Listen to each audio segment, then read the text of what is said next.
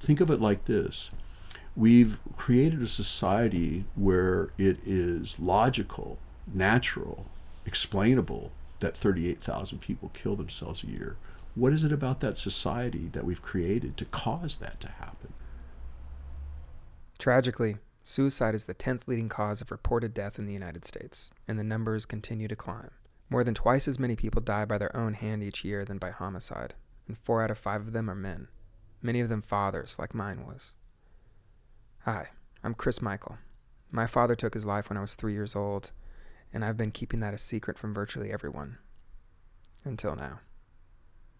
My journey from avoiding talking about my father's suicide to speaking into this microphone has been, let's just say, a non-trivial one. But it's been necessary. It started in Brooklyn on one of those oppressively hot nights.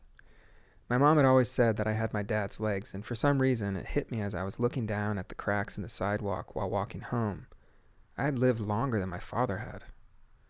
Something cracked within me. It was as if I had crossed a threshold I didn't even know was awaiting me, and then I found myself fumbling through an emotional terrain that I had never explored, one that I had avoided for 3 decades. It was frightening. I was heartbroken, and I was definitely lost. I knew that I needed to delve heart first into my exploration of my father, his life, and his death, but I didn't know how. The books I read weren't cutting it, and I didn't know how to speak about my father's death, let alone how to share how it had affected me. My mom, she's simply the greatest, and she saved our life before my dad took his own. She's been immeasurably supportive and nurturing and insightful, but I knew I needed men to be my guides on this journey. And in the 33 years since he died, I hadn't talked with another man whose father had also died by his own hand. I wanted to change that. I needed to change that. So last Father's Day weekend, I created a project, Fatherless by Suicide, and put out an open invitation for men to join me in a conversation on father loss. Guys from 25 to 85 years old and from all walks of life wrote back and they wanted to talk. Some of their fathers completed suicide 6 decades ago, some just weeks before we met. They were scattered in small towns and big cities across the United States. So I bought an audio recorder, packed up my camping gear, and I spent this past year zigzagging across America on my old, barely trustworthy motorcycle in order to meet them and hear their stories and capture their lessons. Subscribe to my podcast, Fatherless by Suicide, to hear these inspiring men's stories in full. I'll also be sharing my own experience riding across the country to meet them and my reflections on the lessons they share, and for my own journey along the interstate of grief and healing. Each week, you'll receive a new episode that was made to expand your heart and your mind and support others who are surviving in the wake of suicide. You're going to hear pearls like this. I felt that connection to him when I was holding my daughters, and I felt my own fatherhood, and I felt his fatherhood when I held her. And it was just the most beautiful thing. Taking care of them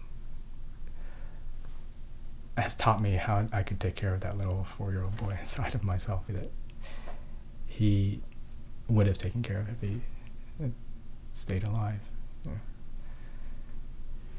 doing his work.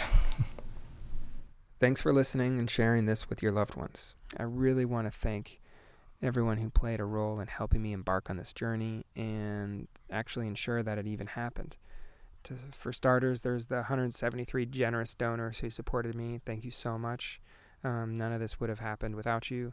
And I'd love to thank the dozens of friends who hosted me throughout the project. I especially want to thank the mechanics who worked miracles to keep me and my bike on the road and safe. And special thanks to Justin Pace, Michael Thomas Walker, Mike from Brooklyn, Lou Pham, Paul Tedesco, Franklin James Cook, Max Turner, Chad Reynolds, Doug Vincent, Luke Stark, Jeremy Michael Huff, for being my guides and affording me the opportunity to share their stories. If you'd like to add your story or support this project, please visit fatherlessbysuicide.com.